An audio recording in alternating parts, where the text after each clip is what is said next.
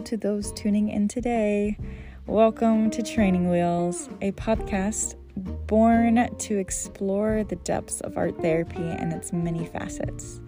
I am your host, Juliana Haug, and I want to thank those returning to this platform for yet another episode, but I also wanted to take a moment and welcome all newcomers. Just as a reminder, you can reach out to me with any questions, comments, and or concerns related to the Training Wheels via email. The address is podcast.trainingwheels@gmail.com, all lowercase and no spaces.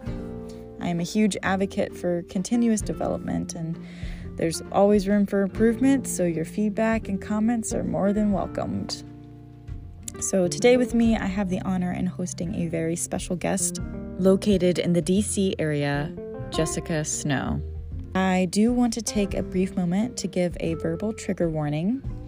Because September is Suicidal Awareness Month, I thought it would be extremely meaningful and important to highlight all mental health advocates, prevention organizations, survivors, allies, and community members in which promote suicide prevention awareness. So first and foremost, if you or someone you know is struggling with harmful ideation, I highly encourage you to call 988. This is the Suicide and Crisis Lifeline. This network and its partners are working heavily to change the conversation from suicide to suicide prevention and take action to promote healing, help, and overall give hope. So again, that number is 988. Today, Jessica will share her knowledge and professional experience in suicide awareness and safety planning. So again, this may be a sensitive topic, and so you are encouraged to listen with caution and feel free to pause, stop, and or skip this episode if it seems too triggering. But with that, it's just been a joy to have Jessica here with me and converse about this topic that is super, super important. So I invite you to get comfortable, and with that, let the episode begin. Hey, hello, Jessica. How are you? Hey, Juju. So nice to be here with you. Oh, I am so happy that you're here and doing this and just supporting Training Wheels in this way. Love to hear your pearls of wisdom coming in. So I just kind of just break it down for us. What do you want to talk about today, and get started there? Well, my name is Jessica Snow. I have over a decade of experience in trauma-focused healing arts in the Washington, D.C. area. And right now I'm heading towards graduate work in art therapy. I really love the way that art therapy intersects with our current medical system, pulling in the healing powers of art, which is something that we have accessible to us.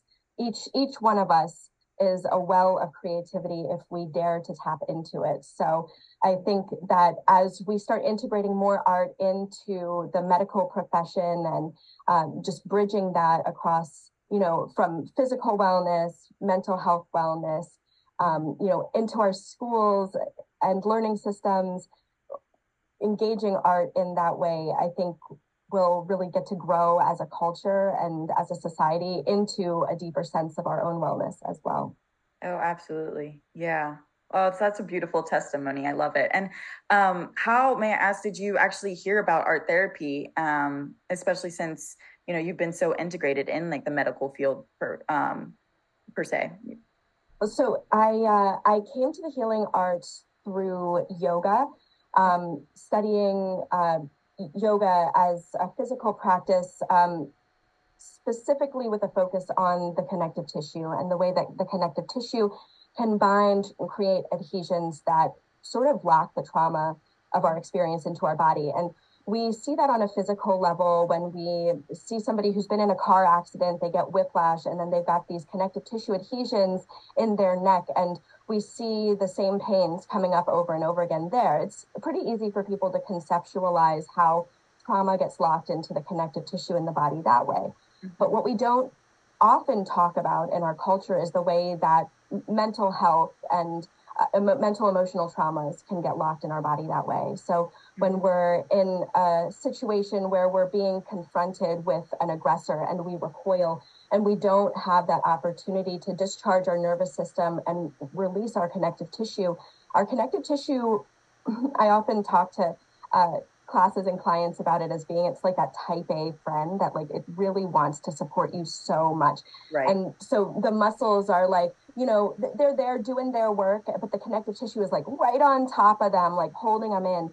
And when our muscles react suddenly like that, it takes a little while for the connective tissue to realize that the muscles are, you know, ready to discharge, ready to move forward. The connective tissue will sort of bind up into that pattern. And it takes at least 90 seconds for the connective tissue to release, for the fibers of the connective tissue to come back out into their normal web.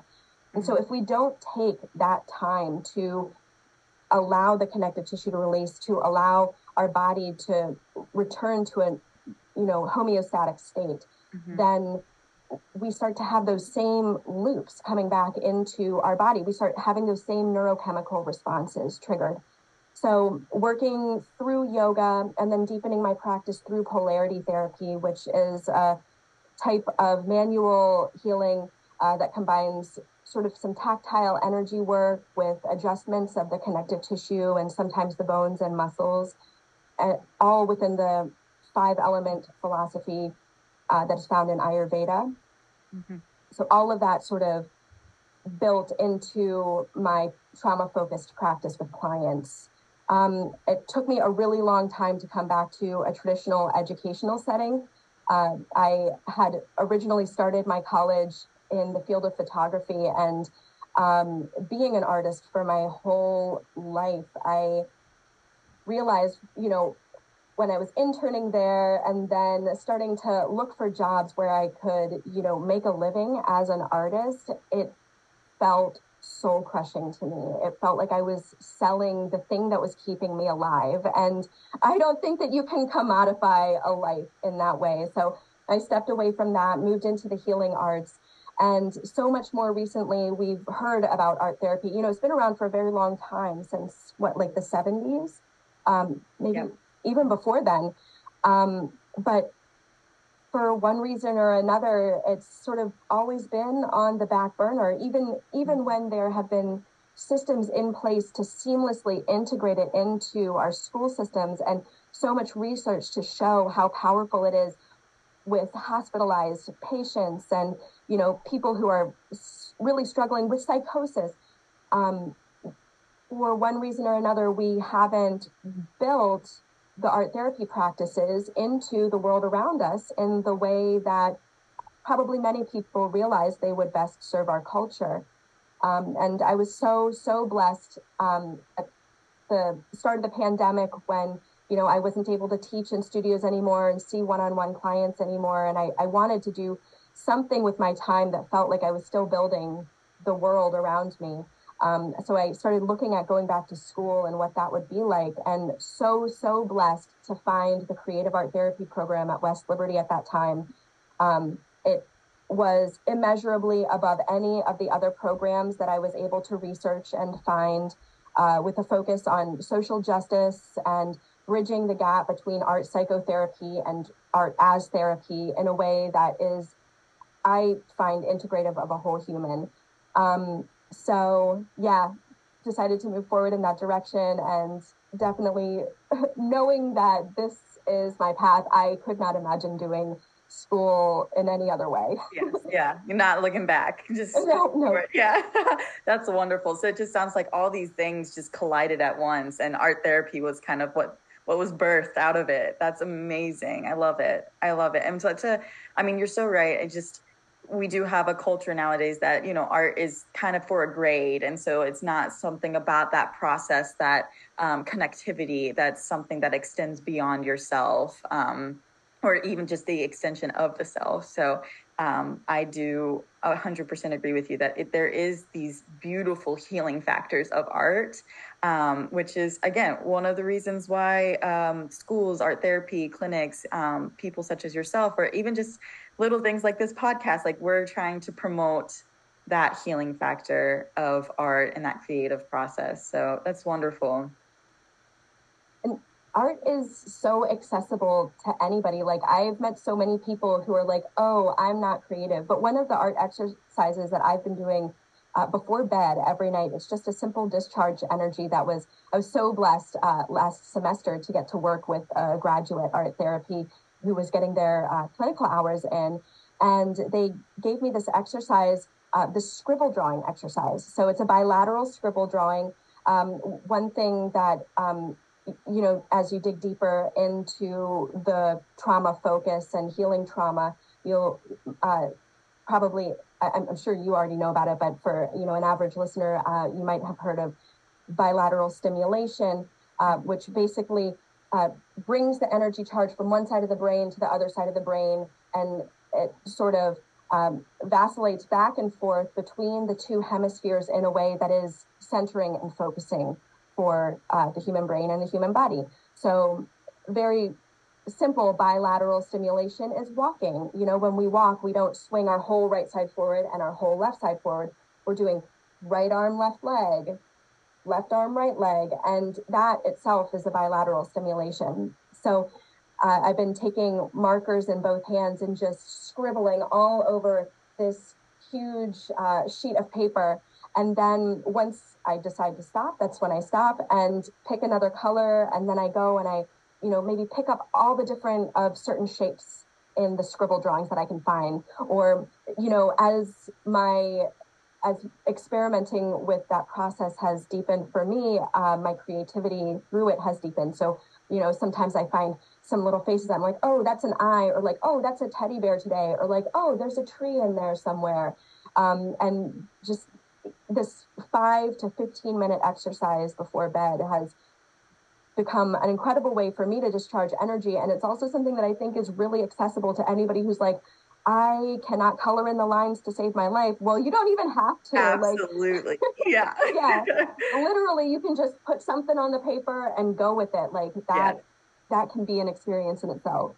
Absolutely. Yeah. And how kinesthetic is that too? Just moving your body. I mean, what a way to release endorphins.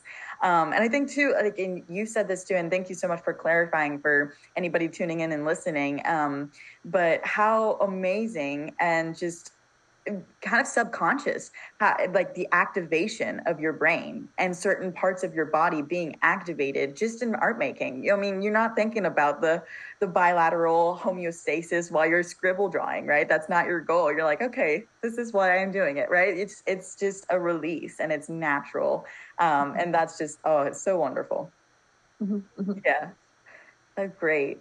Well, I wanted just to give you a moment just to talk about your knowledge in the field. What have you gained and would like to come in and share with us today and so forth? Well, one thing that I've noticed a lot coming up in our culture around us, we saw that rates of suicides during the pandemic decreased. I think they went down by 5%. I've got the CDC statistics somewhere. But in, post-lockdown, after the pandemic, the CDC reports that 12.3 million adults considered suicide in 2021 alone, and that the rates have increased 37% between the year 2000 and 2018. And after that slow decline, they are now peaking again. Statistically, men are nearly 80% of attempted suicides, but we're seeing more and more young kids considering suicide and taking acts of suicide, which is, I think, really challenging. So one of the things that I was hoping to talk about today, a tool that has helped me in my own life just when I've been feeling overwhelmed, is safety planning.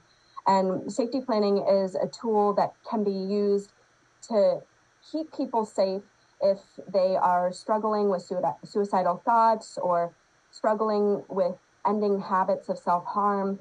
They can even be used in some of our most challenging times when we're feeling the most hopeless and the most bleak. I think of a safety plan as sort of like a treasure map back into ourself, back into feeling in control. So I was hoping that we could spend a little time today not only talking about suicide and the way that our culture is being impacted by that mental health crisis, which is being called an epidemic by some, but then talk about how to have communication around people who might be experiencing suicidal ideations, and then how to safety plan for ourselves, for our loved ones, and ways that we can move forward in order to support our communities through this mental health crisis. Oh, absolutely. And I just real quick before we dive into that, I just wanted to clarify, like, it doesn't have to be, safety planning doesn't have to be for somebody who, doesn't have suicidal ideation, right? It's for everybody. Like, this is something that helps just prevent future harm to the self, or even, I think personally, it's important, and correct me if I'm wrong, but I think it's important for other people to have this knowledge so that if they come across somebody that they know, friends, family, acquaintances, that they're able to guide them in a certain direction too. So, I just wanted I guess I'm kind of fishing for like a little bit of validation for anybody, listening in, who are like, that's great and all, but I don't personally go through that. That's okay. That's really great and healthy. But information is it's still key and important, just in case, you come across somebody. Absolutely, yes. And thank you for clarifying that. When I say, I call it a safety plan, because the steps are the same, whether you're planning for somebody who's struggling with suicidal ideation, or whether you're planning for somebody who just needs that extra support around them. Like, I've safety planned myself before, and I wasn't experiencing suicidal ideations at that time. I was just going through a heartbreaking separation, feeling totally lost and not sure how to direct my energy. And I was finding myself in these stuck moments where I would just sort of wander around aimlessly and not be sure how to accomplish the things that I wanted to accomplish, not be sure how to draw myself back into a feeling of safety and security in my body. I was just feeling like really anxious, really uncertain about the future. And so I had this moment where I was like, wait, like I need a map here. A safety plan is like a treasure map. And I think of it as a treasure map back into our core of ourself, so that we can remember that we are in control and that we do have choice and that we have the ability to, create this system around us to bolster us towards our goals. And a safety plan, it sort of builds, I think of it as like, safety plans they contain all the nouns. And so they build from like the nouns that we can engage with to take care of ourselves, the nouns that we can lean on for support, and they build up until we have that deepest support around us, at least until we remember like why we're doing this, until we can turn back to that sort of north node or that north star that guides us. Because when we're in the middle of a crisis like that, whether it's a panic attack or whether it's thoughts of hopelessness where we want to end our life, we sort of lose sight of that north star and we lose sight of that direction. And that can be the most challenging thing to overcome. Even if outside of those moments, we're like, oh, I know why I do this. I know what I'm here for. When we're in those depths, it can be helpful to have a map to turn to carry us back onto the path. Right. There's just a lot of noise to decipher and diffuse. So having something tangible almost definitely helps. Absolutely. All right. Well, please, I invite you just to dive right on in.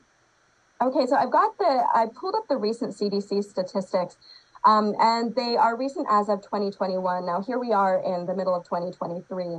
And what's interesting now is that we have National 988. So I don't know if you've heard of 988. There was a 800 line, the National Suicide Hotline, that has been out for quite some time now.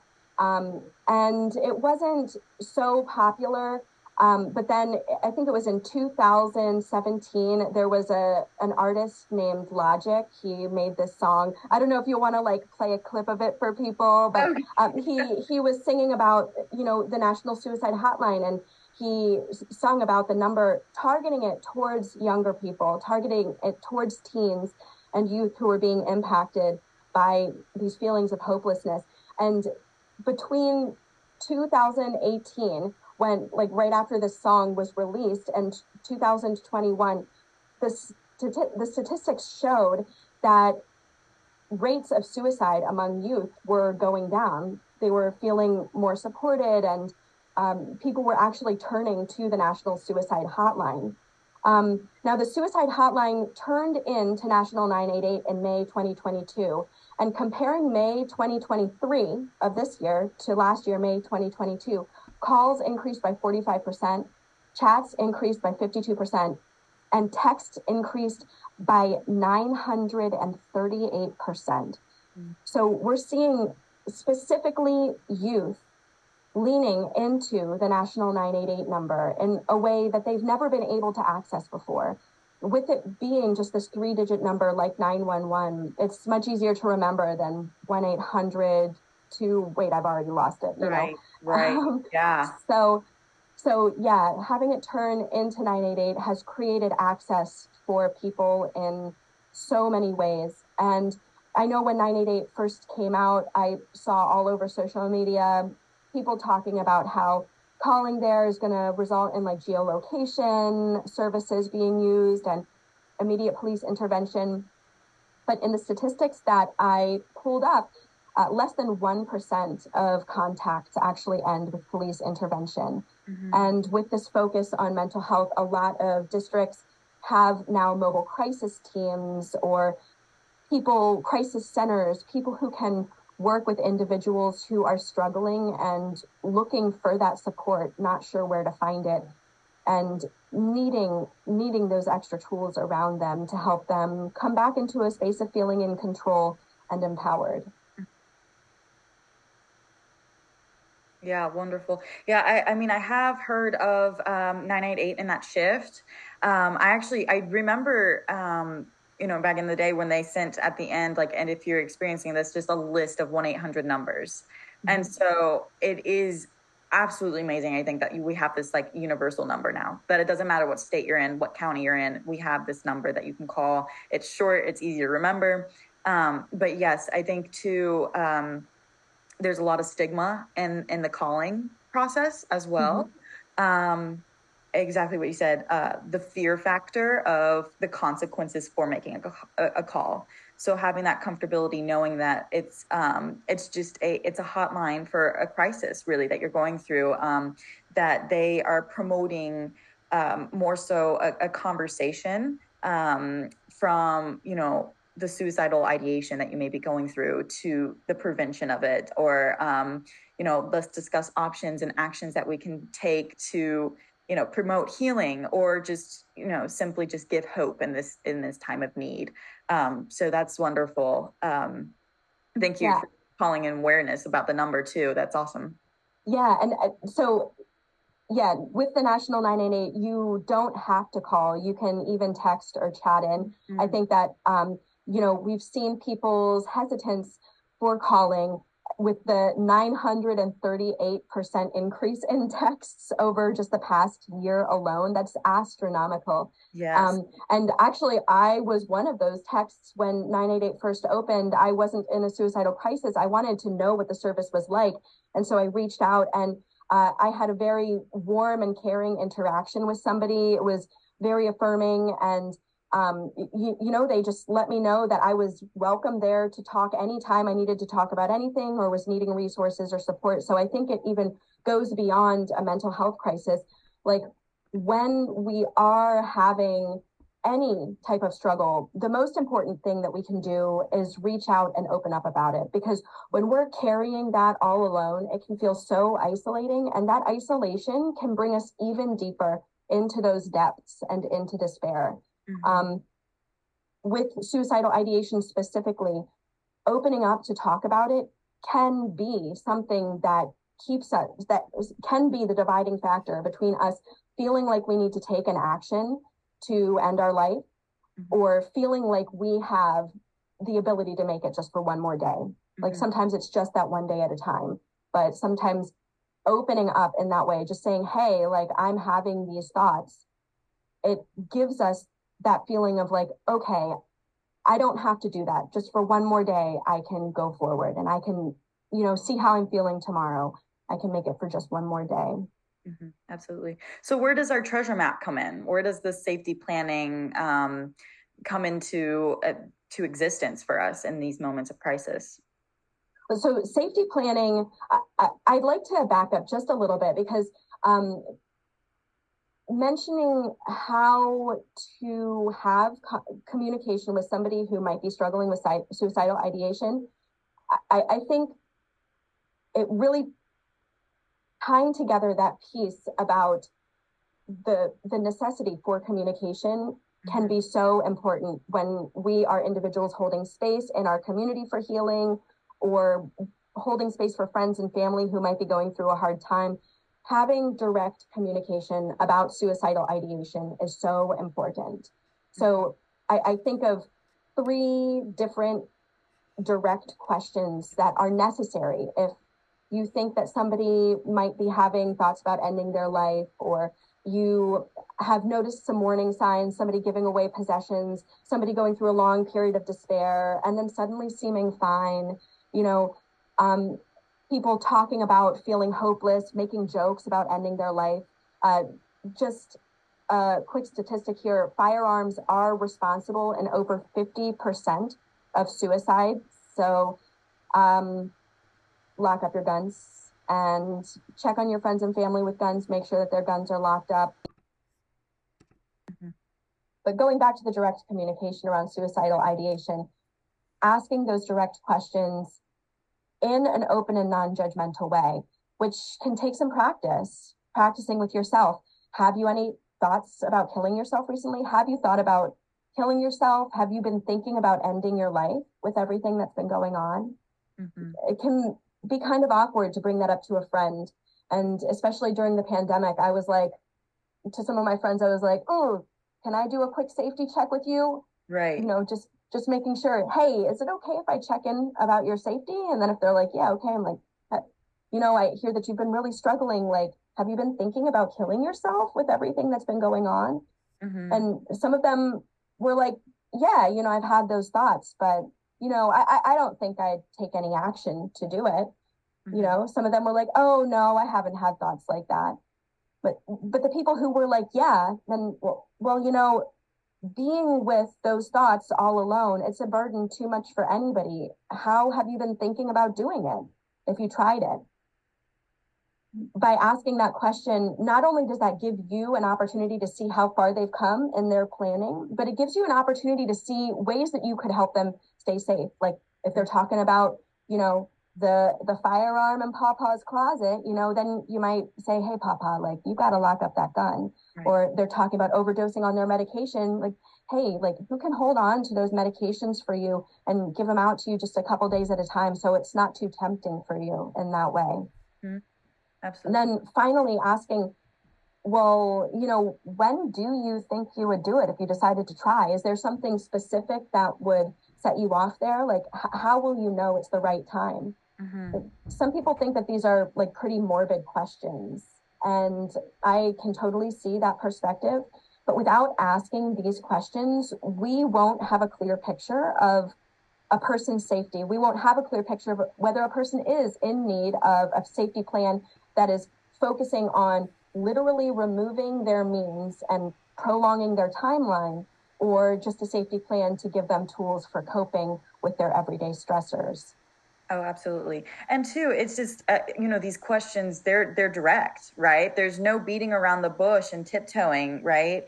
And I think that that's so important to see here is that when you care for somebody, and you mentioned a personal experience when you were talking with your friends, you would want to check in with their health, right? If someone broke their leg, you're not going to just look at them and just not rush them to the hospital to get it checked out, right? You're right. It's so easy to pick up on those physical ailments, mental illness, and these harmful ideations too are just as important, if not, more important than just a broken leg, right?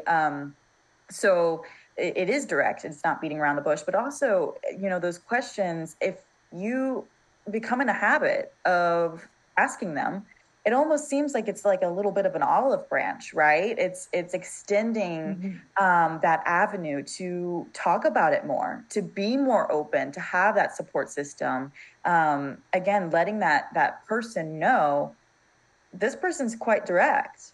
I can actually go to them when I need to give a direct answer, and whatnot. So when these questions become more mainstream, it almost seems like that olive branch, that hope.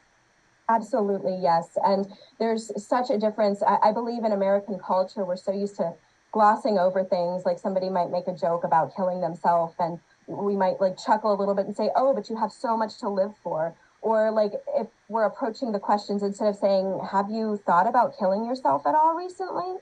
We might say, oh, you're not thinking about killing yourself, are you? Like there is so much underlying shame that we place in our language around these thoughts that come up for 12.3 million adults in 2021 alone. Like that's not even talking about the children who are struggling with these thoughts of suicide. Children as low as 8 years old. 8 years old. It breaks my heart and it blows my mind that kids so young are having thoughts about ending their life. And I actually had that in my personal life. I was visiting extended family, and a young child who's a part of our extended family came up to me, and an 8-year-old child, part of our extended family. Thank God they had a presence enough to trust me with this. They were like, sometimes I think I might kill myself, but other times I think I want to live.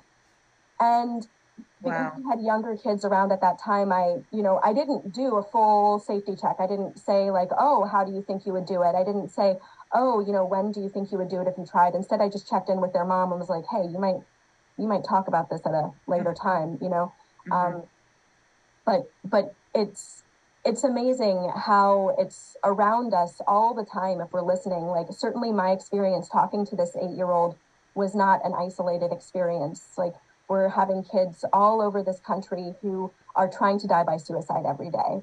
So the more that we can normalize these questions, and the more that we can remove shame from our languaging and say, hey, you're not alone. People have these thoughts all the time. And just because these thoughts are coming up doesn't mean you have to act on these thoughts. Like if you have these thoughts, we can talk about them. We can give you tools for support. We can create a nurturing and protective nest to snuggle around you and keep you safe and help you feel loved and cared for in all the ways that you need to make it through whatever hard time you're going through right now. And it's my belief that everybody deserves that type of care. And it brings us to safety planning, because I feel that every person deserves an opportunity to feel in control of what they can control, and to feel like they can create a safe environment for themselves, and to feel like they have the tools and resources to lean on to care for themselves in the ways that they need to care for themselves. So the safety planning, just being the treasure map back into a person, I think of in 5 steps. And all of the steps basically consist of the nouns. These are people, places, and things that you can use for support. You might already know about protective factors. So these can be professional supports, medications, lifestyle choices that we make can be protective factors. And so any protective factors are lowering our risk for suicide. They're also helping us to feel more in control of the things that are going on in our life. Our family and social relationships can be protective factors. Community resources can be protective factors. Things like, food stamps can be a protective factor for a person. A crisis center can be a protective factor. Interests and hobbies are protective factors. Faith and spirituality are protective factors. And when I start creating this treasure map, creating this safety plan, I tend to start with the pure, tangible, physical needs first. What are ways that I can care for my body? These can be different for everybody. I often recommend putting a glass of water on there, because how often does taking a pause just to have a little sip of water or to drink a glass of water shift our mindset? Some things that work for people also include taking a really hot or a really cold shower. That can feel like a pretty intense reset if we're feeling out of our body or if we're feeling distressed in some way. Caring for our body by getting a snack. You might have heard like the HALT acronym. Like if you're starting to feel activated, then check in about whether you're feeling hungry or angry or lonely or tired. assessing our sleep needs, assessing our needs for connection. Those can all be ways that we care for our body. Normally, I start a safety plan by assessing ways that we can do things alone. So that lonely feeling comes into play a little bit later. That first step, ways that you can care for your body, even just putting on some smelly lotions and taking a moment to sit with your breath can be a way to care for your body. And if you found that you're going through these steps in the plan, usually I recommend at least 2 or 3 things at each step so that you do have a choice. You know, maybe if you're at the grocery store, you're not going to take a hot shower, but maybe you can take 5 long circular breaths and see if that helps you. Yeah. So this is kind of like the physiological, like very bodily and somatic kind of level here that you're talking about, just kind of grounding in the bodily self. Yes, grounding into the bodily self. That's a great way to put it. Okay. So just assessing what's going on with your body. There is a 5 senses method of orientation that I think was put out by the Mayo Clinic. Okay. And let me pull it up. I can just talk about that really quickly. Yeah, absolutely. I think of it as a pretty helpful tool, a pretty helpful coping tool. So yes, the Mayo Clinic's 5, 4, 3, 2, 1 countdown. So taking a moment to sit or stand comfortably, taking a deep breath, and then looking around to see what 5 things do you notice. So engaging with your senses, engaging with that sense of sight. What 5 things can you notice? Then once you've noticed those things, maybe they're objects or colors or shapes, taking that deep breath and then noticing what 4 things you can physically feel. Maybe the soles of your feet, maybe the sweat in the palm of your hand, maybe the sensation in the back of your jaw, the clenching of your teeth, maybe even the texture of your clothes against your body. And finding that breath, and then what 3 things you can hear around you or off in the distance. So engaging with these senses, coming down, taking that breath. What 2 things can you smell? Taking that deep breath, engaging with the senses. What 1 thing can you taste? And oftentimes people will go through this body scan and it brings them back into that physical space, which can give them a new sense of control, give them a new sense of perspective. Right. Yeah. And it's obtainable too. It's something that it doesn't require any tangible tool. It just requires yourself and this kind of refocus. Yeah. And, we are all blessed with different levels of ability. So a person who isn't able to see as well or isn't able to hear as well might have modifications to the countdown. But generally, coming into the senses in the best way that you can, that would be the first step. How can you come into your senses, notice what's going on with your body, and take care of those physiological needs, as you said? Right. From there, if you're still feeling distressed, if you're still feeling anxious or, struggling with whatever's going on for you, leaning into ways that you can distract yourself. So what are ways that you can distract yourself? Some favorite tools. I know one of my favorite ways to distract myself is going out into my garden and just looking at all of my plants. Not everybody has that as a tool. Some people like to read a favorite book or play a favorite video game. And there are some really incredible tools out there as well, different apps that people can pull up on their phone. A couple of them are the Move Mood app or the Calm Harm app or the Clear Fear app. All of those are directed towards different sensations that people might be feeling, whether it's depression or the urge to self-harm or feelings of anxiety. But sometimes even just, playing a little game of, Tetris on your phone or doing a little Frogger, pulling out your switch can be helpful. Yeah. Do you have any favorite tools that you use to distract yourself? Oh, 100%. I'm kind of a grandma at 23 and I love playing solitaire and, all those things, but not just solitaire on my phone. I have to have the cards, like the physical cards. Something about turning those cards over for me is just very cathartic. Yeah. And that also brings you back into your body because you're having that tangible sensation of the cards in front of you. Yeah. Yeah. I think it can be really powerful that you can be when you're making a safety plan, the easier it's going to be for you. So instead of saying read a book, saying read a passage from Thich Nhat Hanh's On Love, or, instead of saying, go out into the garden, like pull out all of the invasive grasses from the garden. Okay, yes.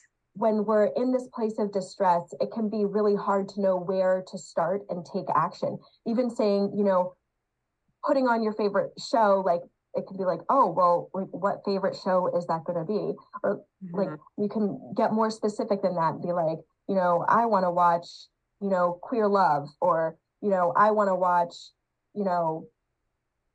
a Miyazaki film, like, and I've got 3 in my arsenal that I can choose from, like, right. Being more specific in that way, the more we can be directive with ourselves in the future while still providing that pathway of choice, the more supported we'll be in the moment that we need it. Mm-hmm. Yeah. And I feel like this is something, and please correct me if it's just like way off the ballpark, but these things are supposed to be fluid. So it doesn't always have to be the same book, as long as it's specific.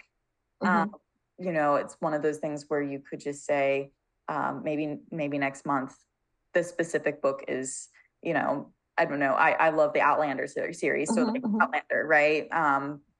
Reread chapter 1 or something like that, right? Or and then the next month is like, I'm kind of tired of Outlander. Let's switch it up. So it's supposed to be fluid, but yet specific. Absolutely. And thank you for bringing that up, because any plan like this is a living plan. It's living and breathing with us. So it's meant to morph and change with us. As we learn new tools that are supportive, we add them to our plan. We put them on the map. And when we have tools on the map that don't work anymore, we take them off the map.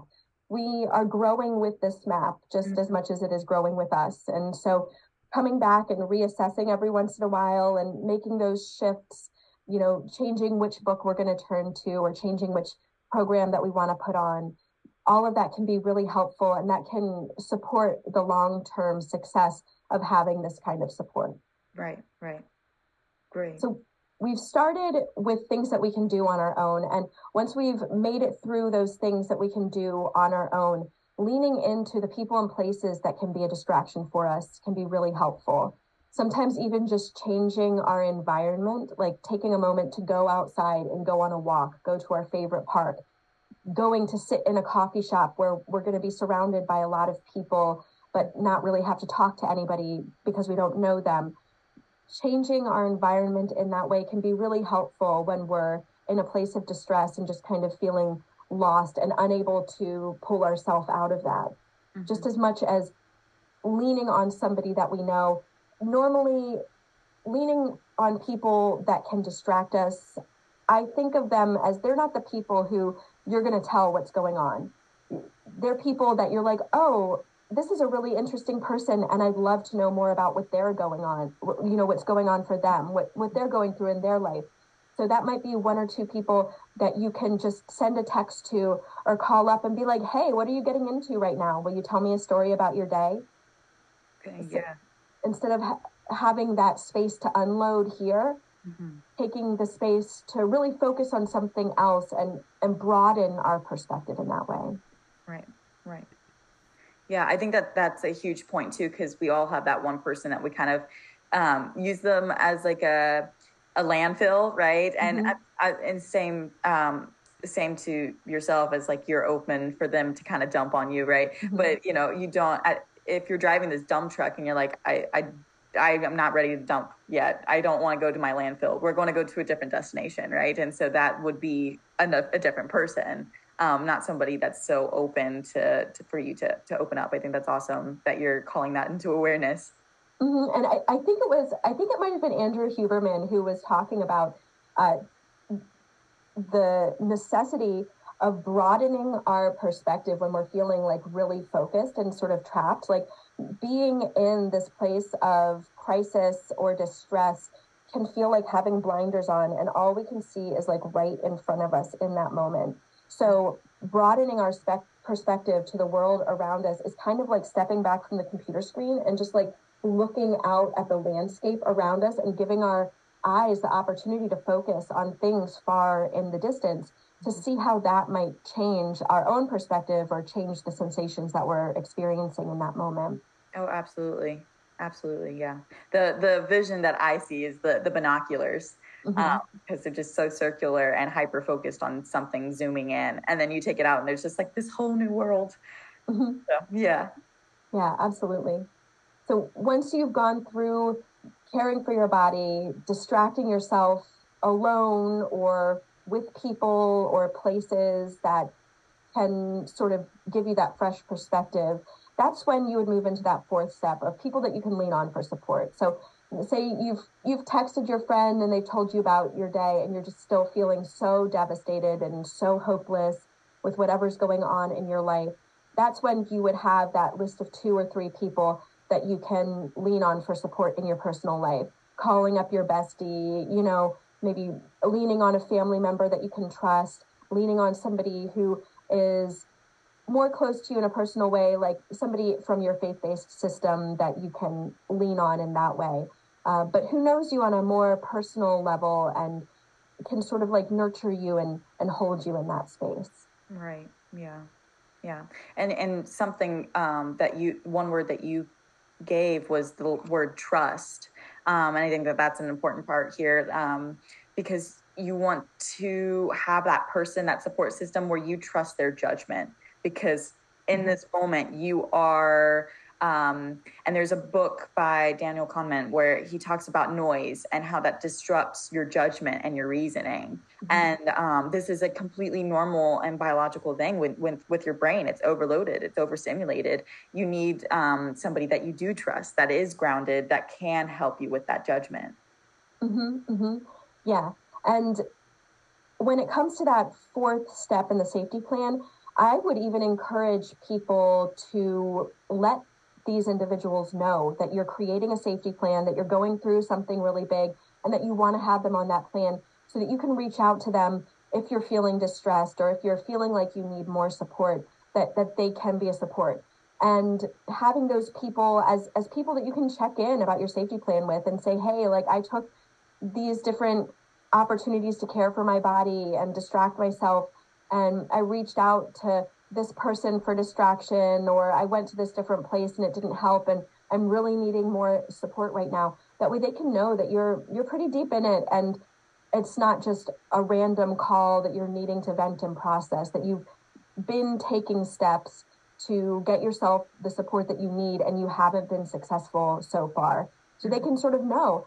Maybe they can turn into that direct communication saying, well, hey, like, are you having thoughts about killing yourself right now? Right.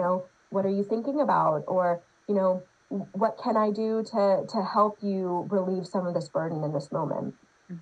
Absolutely. Yeah. And also give them the opportunity to gain more knowledge about how to handle a situation. Absolutely. So after that fourth step, moving into the fifth step of professionals that you can lean on for support. So that would be like your therapist or counselor. Anybody who's at a college institution has access to a therapist or counselor. And many school clinics are very, very well equipped to handle everything from test-based anxiety to really intense suicidal ideation. So professionals that you can lean on for support might also come back to those community resources, like a crisis center that you can turn to. Maybe that's the national 988 number that you want to put on here. In fact, I would recommend everybody to put 988 on their safety plan, especially if they haven't gotten to it before step 5, then at their step 5 as someplace that they can text into, call into, go chat with, and say, hey, like I'm going through something really hard, and all of my coping tools have not worked so far. And I'm really needing to be able to look beyond that into other resources that could be helpful. And I don't know where to go at this point to get those resources. Absolutely. Yeah. Yeah.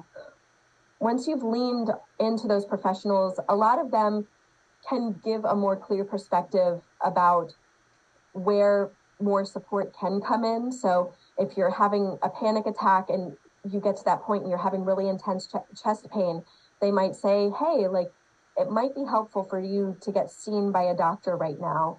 Or if you're having really intense suicidal ideations, those might be the people that are trained to say, hey, like to go through that 3-step plan and say like, hey, how are you thinking about killing yourself right now? What ways can we reduce that access to means for you? And what can we do to lengthen your timeline here so it's not feeling quite so imminent? But if you've made it past that professional point, if you've made it to that point of professionals, I think it's always helpful to have that north node, or to be able to look at the compass and to remind yourself, like, why are you even turning to the professionals? So I think of the north node, or that north star, as something separate than the 5 steps in the safety plan. It's something that you can see. So when I'm working with clients to draw out a plan like this, I like to draw it like an actual physical map, tying in some of that art therapy. Yeah, where, absolutely. We're mapping out the different stages and we're creating it into the landscape that we want.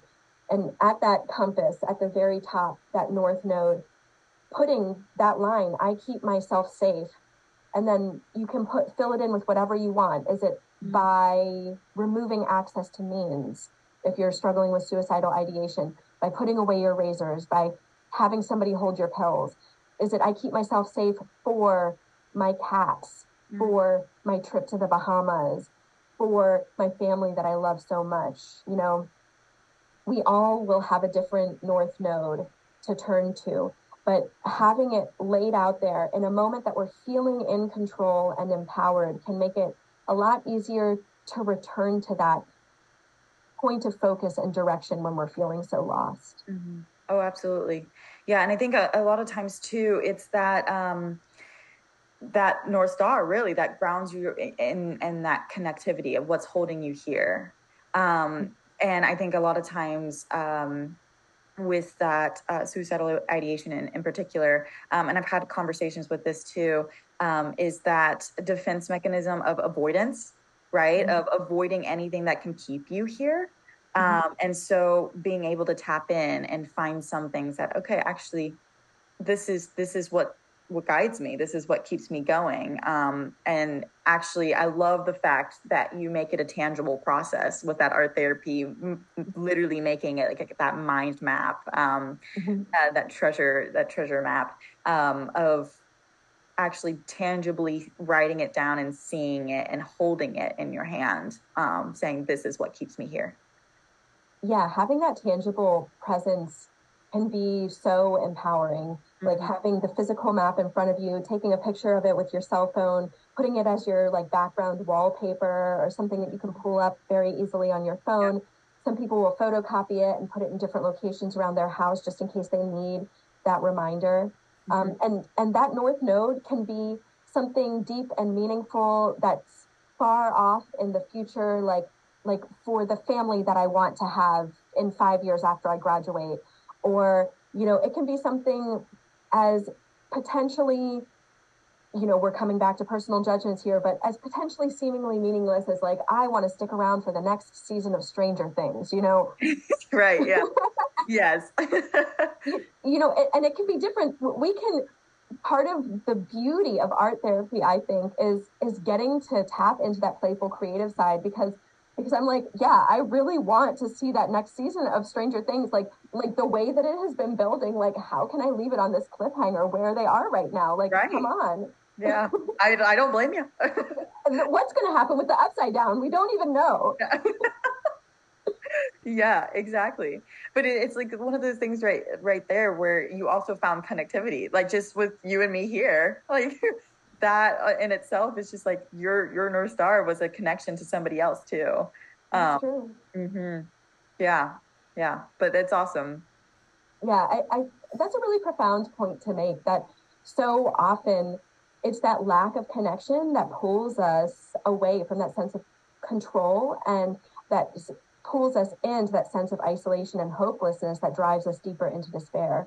So no matter what we're going through, the more we can come back into that communication, and the more that we can find people to connect with and open up about what we're going through, the more we are truly living into what it means to be human, and coming into embodiment as a human being on this planet. Like, there's no space for perfection here. Absolutely. And I think that post-pandemic, it can be really challenging to find that connection to raw, authentic, vulnerable self.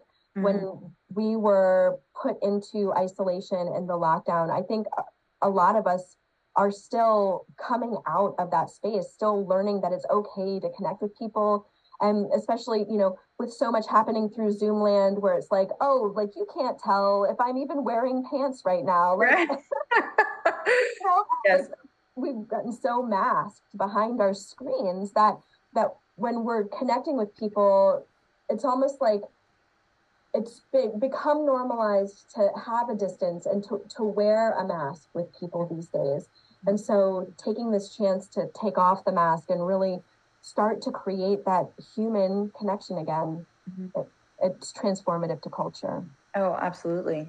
Yeah. And in some cases to people's lives, which is all about this episode today, is just that safety planning, that the protection and the promotion of life.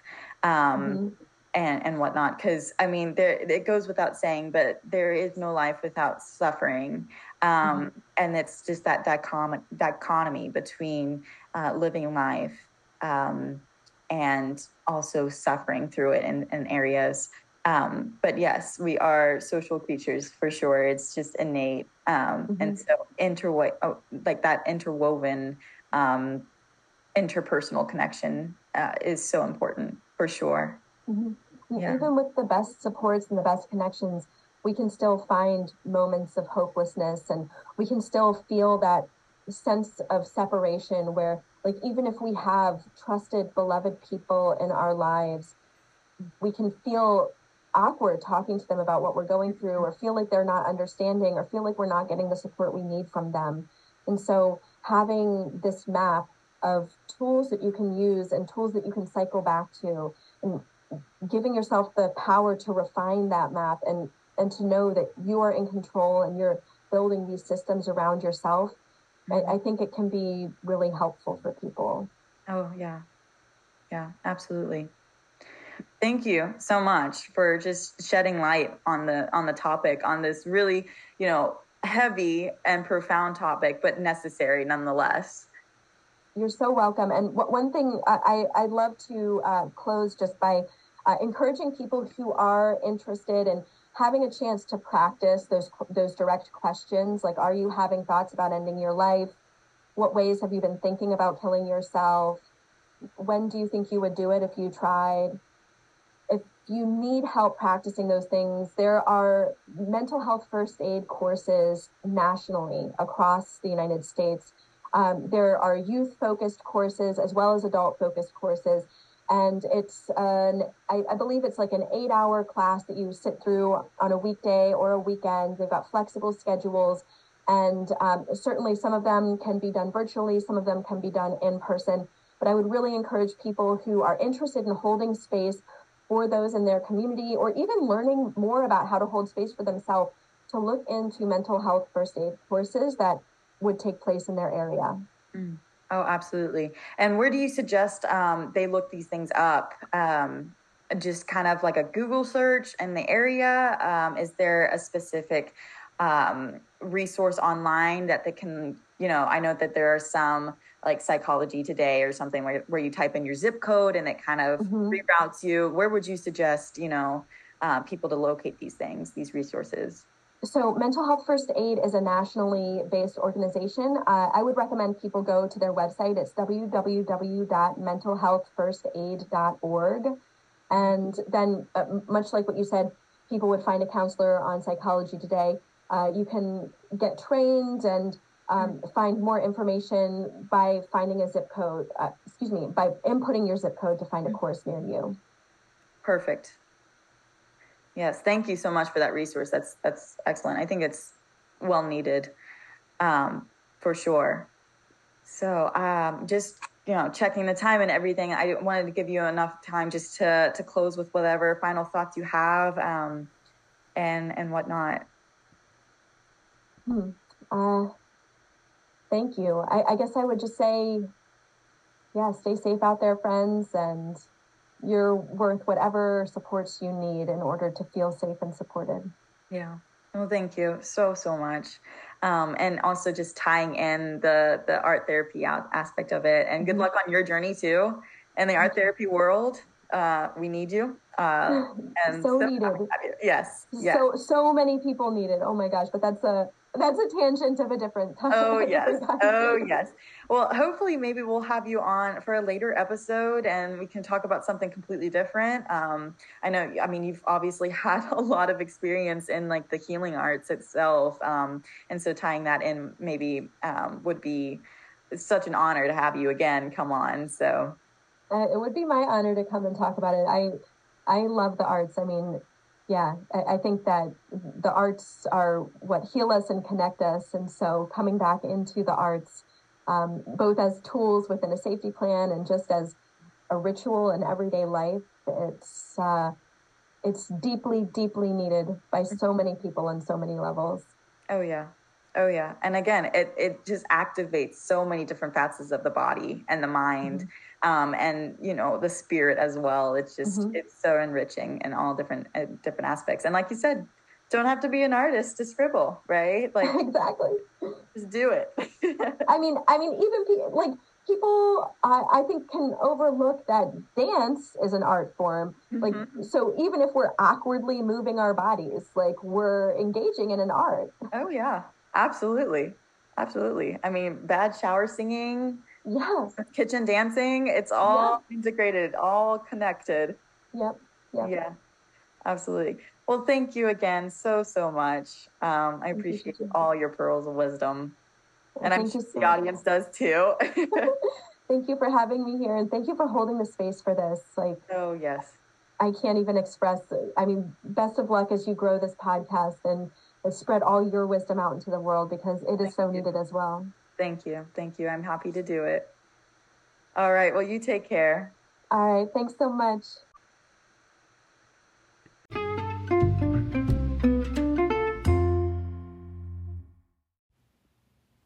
Thank you all so incredibly much for joining me today. And just a huge shout out to Jessica Snow for giving us such rich and powerful information. I do want to give that hotline number once more. So if you or someone you know is struggling with harmful ideation, I do encourage you to call 988, the Suicide and Crisis Lifeline. They work to promote healing, help, and give hope in a crisis situation. Again, that number is 988. I do hope you guys all stick around for the unfolding episodes. Feel free to like, subscribe, and promote Training Wheels. And again, if you have any questions and or comments, you can reach me, Juliana Haug, via email at podcast.trainingwheels@gmail.com. Thanks and take care.